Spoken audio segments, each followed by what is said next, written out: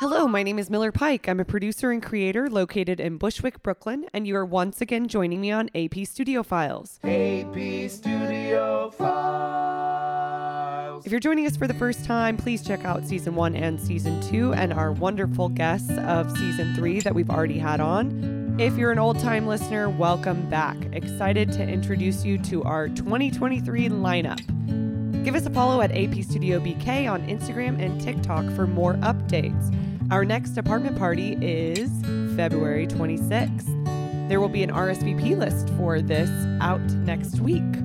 DG Noble is a native of Bed-Stuy, Brooklyn, and began his career as a photographer while attending Landmark College.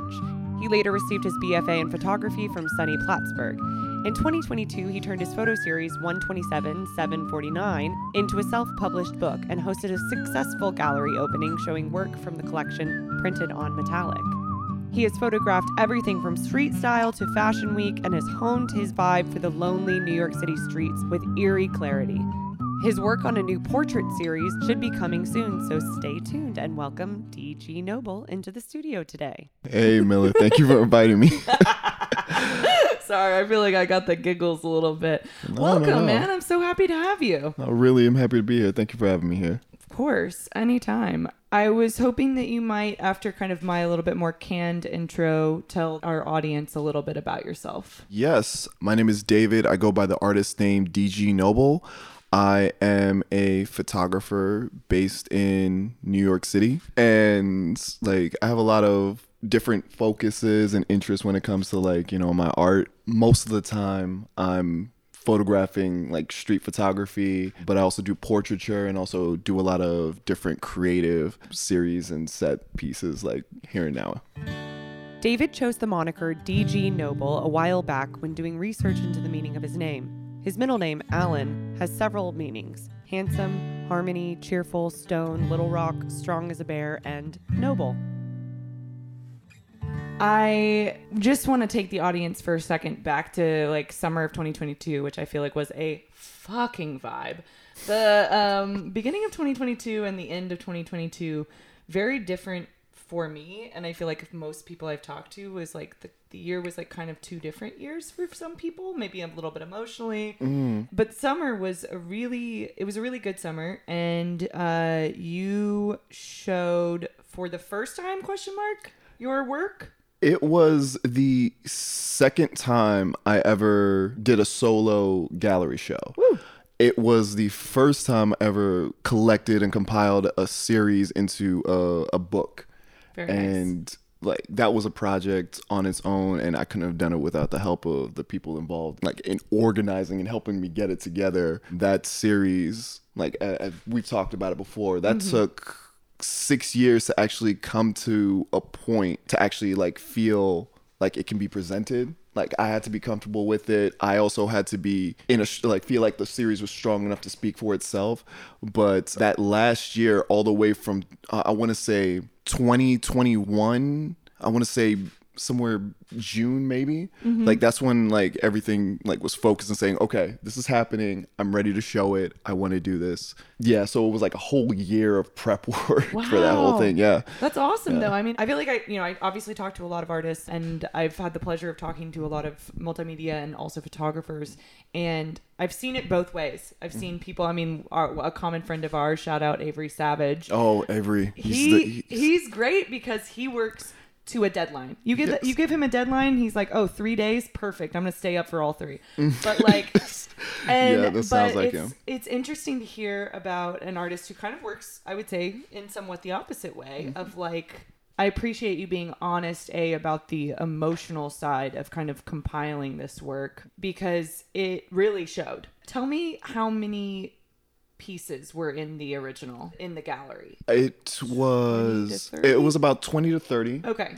And they were all shot from different times, different times, different days. I was going up and down New York City, going to all these different locations that symbolized and correlated with the quotes and the notes that I had compiled from that time when I was really figuring out my emotions, dealing with my grandmother's passing, and then dealing with the aftermath of like, coming to grips with, I don't have them here to speak with. And I had a close relationship with them. Yeah. Me and my mom's mother, Vi, we spoke about everything. Yeah, I say this in no small measure. She was the closest person I was with. Like, we like had conversations about anything in the world.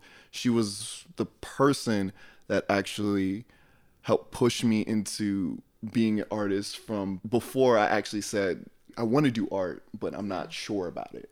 Yeah. With that absence, like I had to like go through all these different pieces of like trying to figure out how I feel, and I didn't know how to express it. Yeah. And or talk about it, especially since the one person that I'm always speaking with is not around anymore. So processing without your processor. Exactly. Yeah. And part of me shut down a little bit. I had to, I really did separate from people, the world, and I was very quiet. I was very somber to a point where I just felt like things are just difficult. Yeah. You were kind of losing yourself a little bit? A little bit, yeah. Yeah. And what year is this happening in? This was 2016, 2017. Okay. After I took a leave from school, I came back home. I was dealing with insomnia and these panic attacks. And even still, when I was having an issue processing things, like I was speaking, making these audio journals. Oh, wow. Yeah. And those are the quotes from the whole series, like as you see it. I was going to ask you about that. So for the audience, the book has how many pages? It's probably... I think about 80. 80, yeah. I was going to say somewhere in there. And kind of randomly, there are some thoughts kind of dropped in your handwriting? In my handwriting, In your handwriting, yes, I figured. Okay. And there's one quote that says, I would give up every good memory I have with you to spend the worst moment I've had with you. I would give up every good memory I have to spend the worst one I have with you again. Yes. Yeah. And I think that's one of like the heaviest moments that I never thought I would share, because this project I swore would never come to reality at first, because it's so hard to like let people know such a vulnerable moment, and especially when you weren't sharing anything about yourself. Right. Well, number one, I really commend you on doing that, because it really showed throughout the work, and it was really powerful. I think as the time at which I saw it in 2022, having gone through 2020, 2021. Yeah. And we've talked about this before on the podcast, but the grief, the collective grief, was for me pretty present still. I've talked about this with friends and with family and with my therapist, and it's kind of like, I don't really trust people who weren't kind of affected by things. I can understand that. Like, yeah, it was present during that time. It was certainly present for me when I was dealing with my own coming to grips with mortality and like an absence of a presence. Right. It's like when you're in it and you're trying to speak with somebody about it, or like what you're feeling. Right. And they're kind of not there yet. They're not there yet. It's the issue with sympathy versus empathy.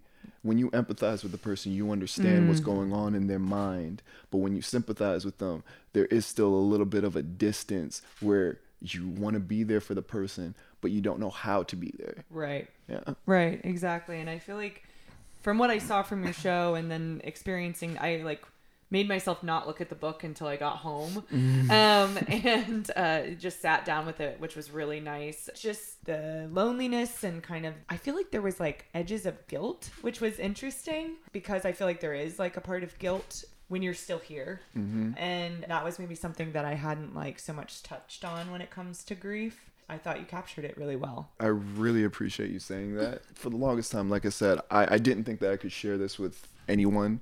Yeah. I gotta be honest. Like, it wasn't until like a month before that my own family didn't know what the series was gonna look like. Wow. I had to like, but the one thing I told them a year in advance, I'm working on making a new art series. It's going to be shown. I didn't give them a lot of information at that time, but I figured as things get closer, I need to let them know, prepare them for what they're going to hear, because they saw what my mind state was during the time when things were happening, but they didn't know how I was processing it. Right. They didn't know that I was having these panic attacks so bad that they wake me up at night. And they certainly didn't know how much I was walking around the city at night to like, try and get a semblance and clear my head. And I'd be out for hours. So you think they might have been a little worried? They were worried during that time, but they didn't know how frequent. So I'm glad that they didn't know. You're like, they didn't know the extent. They didn't. It wasn't until I think I gave them like a test copy. Oh, okay. And this had to be maybe a month or two before the show happened. Right. And they sat down with it. And I was like, I'm going to step out of the room. We'll talk about what you guys feel afterward and what if we need to talk. But I need you to prepare that you are going to hear things that you haven't heard before.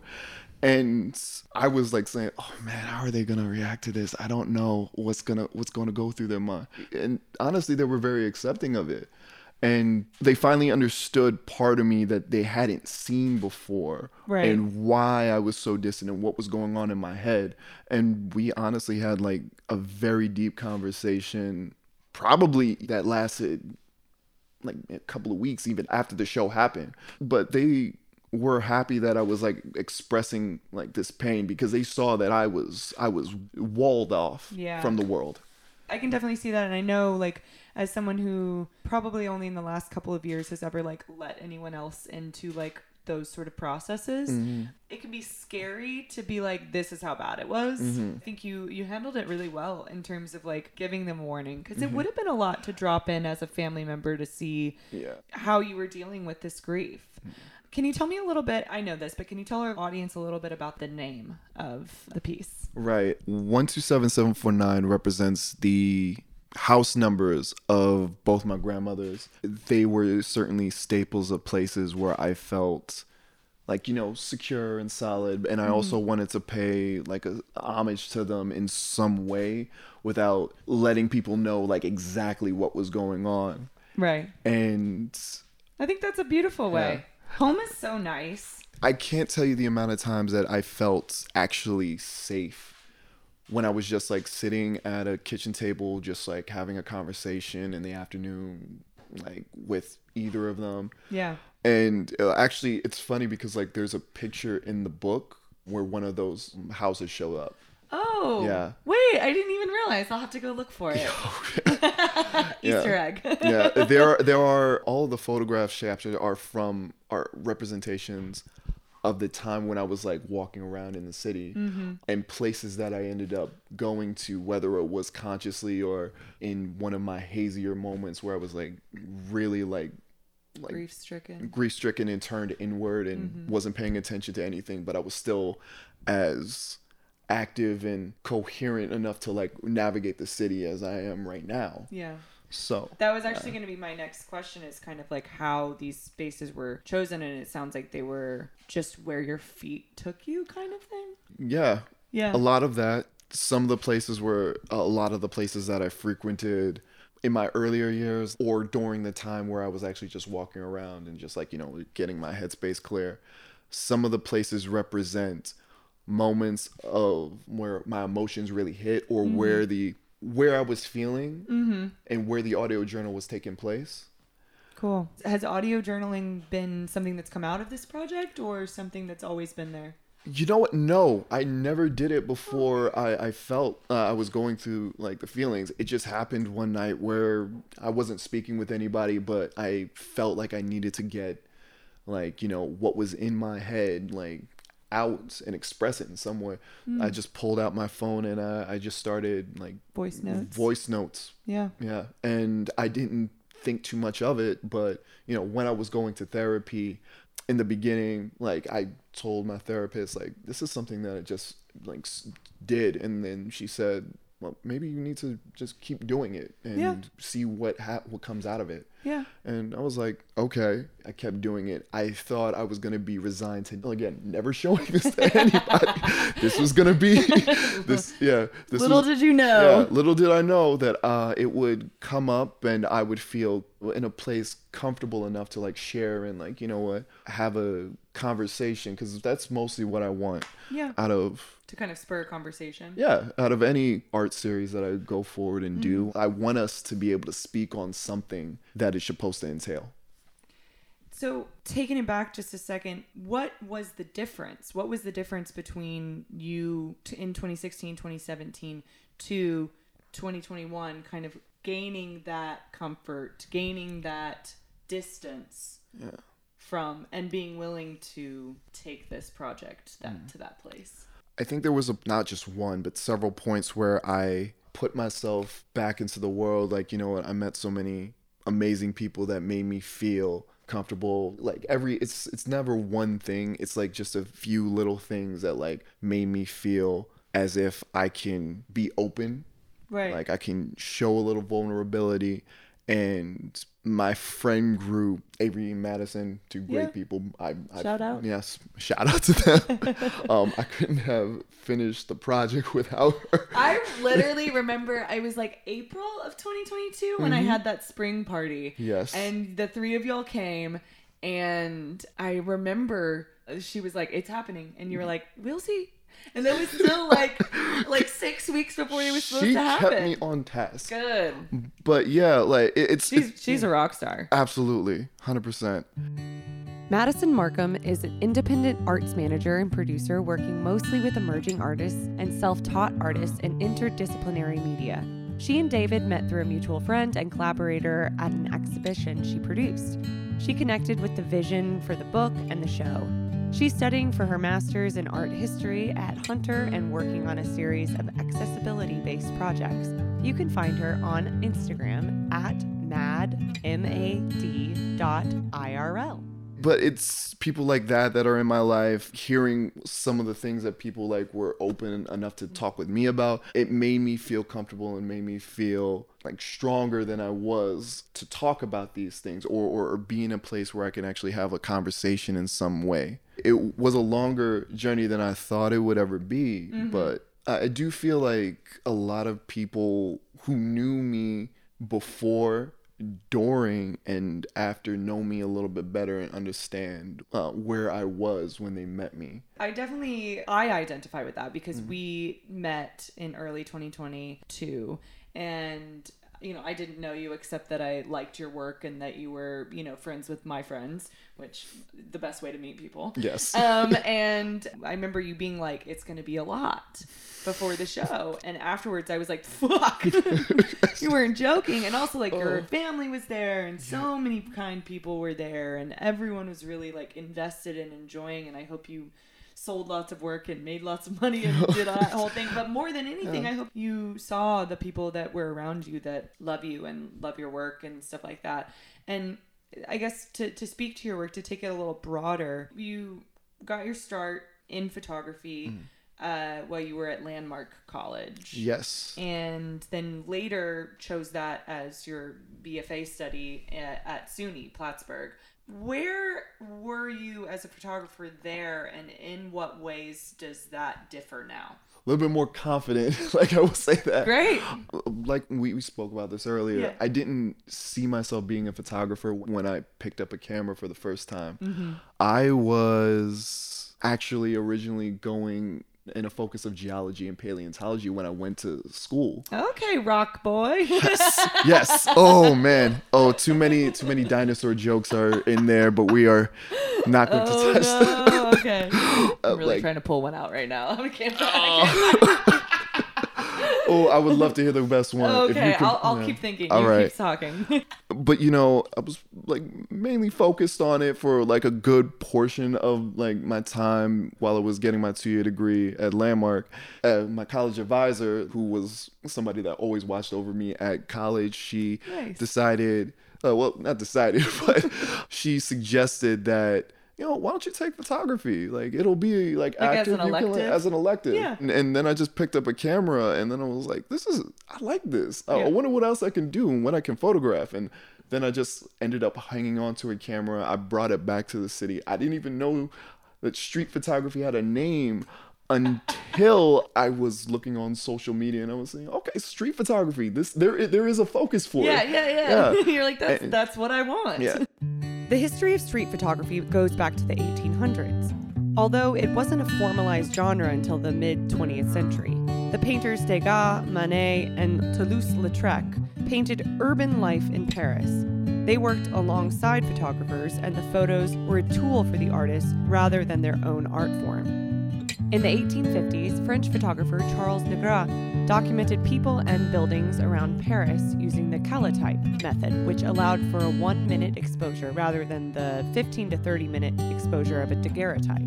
Photojournalists and fashion photographers came onto the scene in the 1920s and started using the Leica, which was smaller and lighter, to capture street life. The Leica allowed photographers much more mobility and flexibility. They could fade into the background, allowing them to capture action in the moment. But it wasn't until a little before World War II that street photography took a shape as a unique subgenre of documentary photography. Walker Evans, Dorothea Lange, and Bernice Abbott captured people in dire circumstances, as well as the modernization and urbanization of America. In the 1940s and 50s, William Klein, Lisette Modell, Helen Levitt, Roy DeCarava, and Robert Frank made careers of photographing American culture. DeCarava was a pioneering Black photographer who documented life in Harlem. His style has influenced generations of street photographers who came after. It also helps me focus so much. Like, I have ADHD and ASD. So having something that like keeps me active, keeps me like engaged and focused on a task. Fidget spinner. Yes. Oh. Sorry. I'm gonna call it that. I'm gonna call it. No, it's not cheap. It's true, and I can't unsee that. But yeah, like it really keeps me engaged. I'm always looking at things from either like a focal point of interest or like structurally like engaging. Yeah. Like studying light and shadow and seeing New York City come into viewfinder. Like you know what a like, perfect canvas for you too. I mean, it's always interesting. It's literally everything. And I don't know if you experience this like because maybe you're looking for this kind of stuff, but I feel like there's so many times where I'll be in my own ass neighborhood and I'll be like, that door is amazing. How have I never looked at that door specifically? Like, or, you know, it's covered in graffiti and there's, you know, stickers all over it and bumper stickers and blah, blah, blah. Oh, 100%. It's slapped up and like, I'm like, that door is I want to take a whole photo shoot of this door. Yeah, 100%. Like, honestly, the precursor, I would say, to even that was I would like explore the city when I was in high school. Like I had this thing where I'd like get off at a different train stop and then just explore the area and see what would be around. Yeah. And it's weird because like that just like subtle, oh, okay, interest in like just like knowing New York City a little better. It became more of a focus at later on in life. Interesting. And like just going around and seeing like architecture, because when I first started I would just shoot like, you know, the Brooklyn Bridge and like everything the spots. Yeah, you know, Dumbo. You know, little quiet neighborhood, by the way. Lovely. They have great coffee. Yeah, if you spend $8 if you're lucky. Yeah, right? But yeah, and then eventually, like, you know what, I would say I got my chops and I got like more comfortable photographing everything. Like I'd get up close to people and like shoot people from a certain angle, get this really detailed photograph of like them in a moment. I think one of my favorite ones, it's always the most random thing that you ever get to see. Yeah. And one of the things I'd like to do is shoot photos in the rain. Or the snow. Yeah. There are some great photos in the rain in your book. Yeah. Like, I would walk around in the rain a lot. I still do. But so you've been loving the last couple weeks. Oh yeah, like all this weather. Like a kid on Christmas. Yeah. Oh yeah, you're like, fuck yeah, the rain. Yes. Everyone's gonna look miserable. Hell yeah, I gotta capture it. Yo, it's funny because the one photo I really love it's a photo from like maybe I think it was from last year or the year before. It was like a summer rain shower where it was like really gloomy, and randomly as I'm walking in lower Manhattan, it's a guy with a Corona box as an umbrella, like holding it, and he's like trying to keep it over his head, like forehead, just slightly, and he's like smiling over to the side. It's beautiful, and that captures a lot of emotion and a lot of the moment. I love everything about that. I hope I get to see that picture sometime. So, taking it way back. Yes. Since you brought up growing up being in the city, I guess who were you at that time, and who do you feel like is the like I hear this early kind of predilection to want to see things and want to like view things and maybe a little voyeuristically. And I mean that in a good way. Like, I think being observant of your surroundings, I like doing that as well. So Yeah. who do you think was like the photographer in you when you were a kid? If that makes sense. Kind of like where it started, or where you think it might have Where came it from? started, or maybe who were you then, and how has like photography kind of impacted who you are now? I always harken it back to the kid that always liked to explore and always liked to like get involved with something. Thus the dinosaurs. Yeah. You know, because they're a lively bunch. Oh yeah. Ooh. You found a good one there. I tried. That was a good one. I set myself up. Oh man. But yeah, it was always a need for exploration and a need for getting involved with something. Like ADHD, I need to like be engaged with whatever I'm doing, Right. and have a desire to really hone in on it. Mm-hmm. That hyper focus, baby. Yes, Gotta use it. Hyper focus, and then it gets like very like tunnel, and then with like Asperger's, it gets like really tunnel vision. Tunnel Some- vision, yes, so you're like, whoo. yes. Oh, when I'm task oriented, it's good luck just saying like, I was like, huh? What's up? Oh, Yeah. wait, wasn't it 12 o'clock? It's 5 o'clock now. Oh, It's- food? yeah, Don't know about it. Yeah, what is that? Is that French? But yeah, I would always say like it's always that, and the thing that never really left me is like the need to always like try something different, or like go into something, like explore something. Yeah. Like walking around endlessly. Like I can trek all the way from Bed-Stuy to Lower Manhattan if I wanted to, and not miss a beat, or like not even have a care in the world. That was me during COVID. Yeah. Yeah, just those long walks and like exploring. I was doing like averaging like 10 miles a day. It was great. I was in great shape. Yeah. Weren't we Just all? like Yeah. doing just trying to stay sane. Yeah. Quarantine like really helped out with that one. Yeah. We'll take it. We'll take it. I love that. I feel like that's something I've kind of been trying to refine in myself a little bit. Kind of that sort of who are you sort of thing, or who were you and what changed kind of thing. So I feel like I can definitely very much relate to that. In terms of like just a purely technical, what do you shoot on? I shoot on my Sony A7 III currently. Okay. My first digital camera was Literally going to be my next yeah question. So that's was okay. Cool. We're here. Yeah, we're connected. We're connected. It was a poor camera, but it was like all like Oh, use it. No, it was like it was like a rinky dink like Canon Rebel from like 2003. hot. And yeah, well, not until you hear that the gears turning. You're like crank. Yeah. Crank. And then the first real camera that I could actually get my hands on and actually like work with, like when I decided that I was going to be a photographer and I was pursuing it in School. Yeah. it was a Canon 6D Mark II. And Was that like a game changer? oh yeah, full frame. Oh yeah. Like like- zoom lens. just so if I dropping in the wanted- yeah. Maserati, just like ready to go. Oh yeah, Yeah. I just needed some sunglasses, and I would have, and a leather jacket. I would have been the coolest guy out there. and I always loved that camera, and I think that really like taught me the value of investing in yourself, because Right. like I saved up for like an entire year and a half on a college budget, like Oh trying my to God. get that thing. Yeah, that's hard. I feel like I've never really had a hobby that's like very equipment based, and that shit.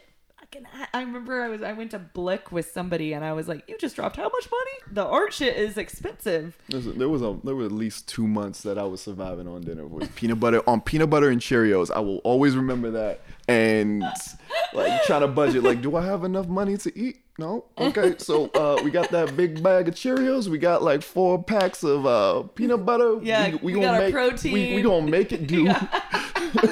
I remember our student housing like had always had a big giant thing of peanut butter and bread. Like, God bless them, because that fucking got me through. So I guess since we did touch on it a little bit with COVID, how did that impact your creative lens?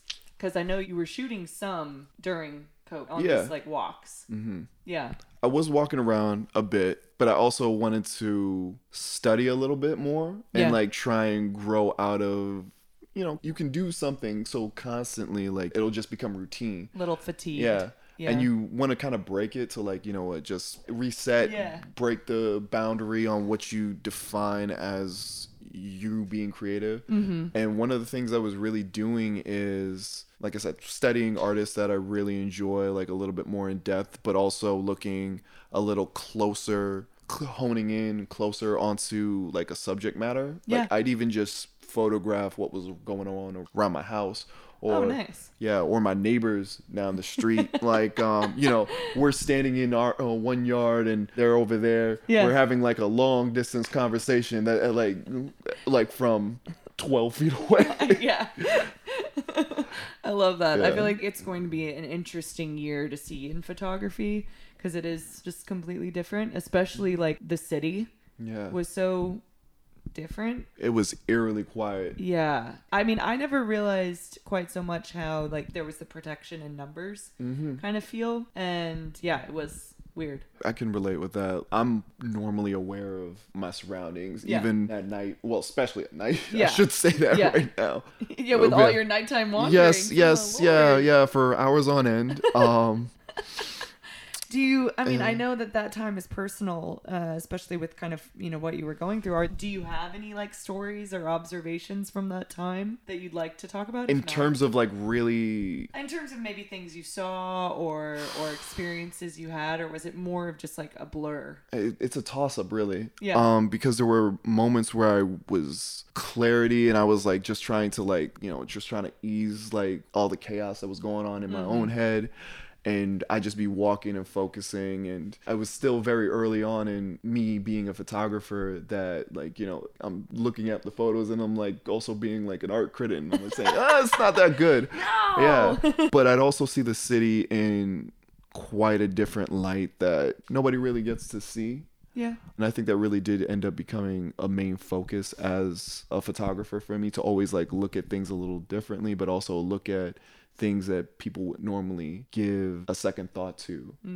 I can definitely see that in your work. I also feel like there's so many, especially of the ones that you picked for the live collection, that I was like, this could be the start of a movie shot. I'm thinking specifically of one looking down on a subject with a light being thrown, kind of like with the neon. And then there was another one through a bus stop or through a window to another person in the rain.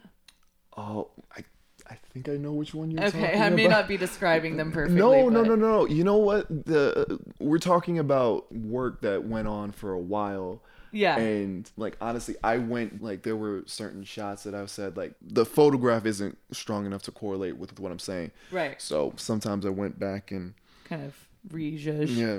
Well, I was just thinking, I don't know why both of them kind of like, with my little bit of like film background, that's more like how I saw them. I was like, oh, I can see this as like an opening credits or like, slow zoom in. Well, so it was interesting to see that. Well, now that you mention it, one of the things that I really did get, I would say visually see a lot from an early age was my dad is really into like old classic films. Nice. Like westerns are his thing, and then like I got into film, like in cinema, like more neo-noir type. Oh wow. Yeah, so I would see all those like those detective Hey. movies, like like long trench coat, wide brim hats, the slow like jazz music playing in the background, New York in the rain. I feel like very of a aesthetically, time. yes. Yeah. And I feel like I'm always like seeing that whenever I'm going out. Like I'm always seeing that, like the color version of all those black and white movies in a sense. I can totally see that. Yo, I want to invite you to listen to The Process, a podcast by Empire State Music and Arts. I'm Kerry Blue, and each week we will explore the life of an artist and find out what it was that made them the artist that they've become. Being raised as a woman in Asian culture, like we're told not take too much space. And, if you were to, like, you have to be really worth it. And I'm trying to constantly remind myself I'm worthy. Tackling conversations like... Which is how I felt, because I was like, damn, like, he really looking at me like, and then out of love, like, when are you gonna, like, flip this shit and, like, do something real? And definitely not shying away from. And I don't know how to embrace it. And everything that I embrace that makes me uncomfortable forces me to acknowledge that I'm getting old and forces me to acknowledge that I'm gonna die. Be sure to catch The Process Mondays on Spotify, Apple Podcasts, or wherever you listen to podcasts. I have a couple more questions. Go ahead. And I guess one of them, and something I've kind of been thinking about and also talking with other artists about, so I'm always interested to hear, is who are you building yourself to be? Like, as a creative, as an artist, who are you building yourself to be, and what are the next steps? I think I'm building myself to be someone who is sharing their voice like on different avenues. This project was certainly a personal one. Right. I think But relatable as well. Yeah, but relatable as well. And actually I was so surprised right after like holding on to it for so long that how relatable it was. I think like just like finding my own stance on things I'd like to convey in a way that, like we said, sparks conversation, is a topic that we can talk about, certainly is like the focus and the best way that I can describe it right now. I love that. Yeah, I mean, I feel like kind of in the same boat. You know, there's a lot of like, okay, I've been focused on one, you know, you as a photographer have been focused on that as your craft for a while now. Yeah. You know, even though I sometimes forget, I have been focused on Apartment Party and AP now for, you know, almost 5 years, and that feels really good. And there are next steps that need to happen. And Right. like, I see those on the horizon, and I think sparking conversation and having people in the same room is super, super important. Well, I want to thank you for being here. And I want to ask you one more question, which is sort of our thesis question for this season. I started thinking in 2020 about what joy looks like in a community setting going forward. And I asked that question of our first season of audience and first season of guests.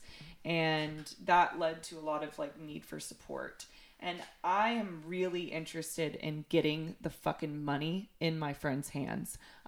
There's money out there. There's money for artists, and I want it in my friends' hands.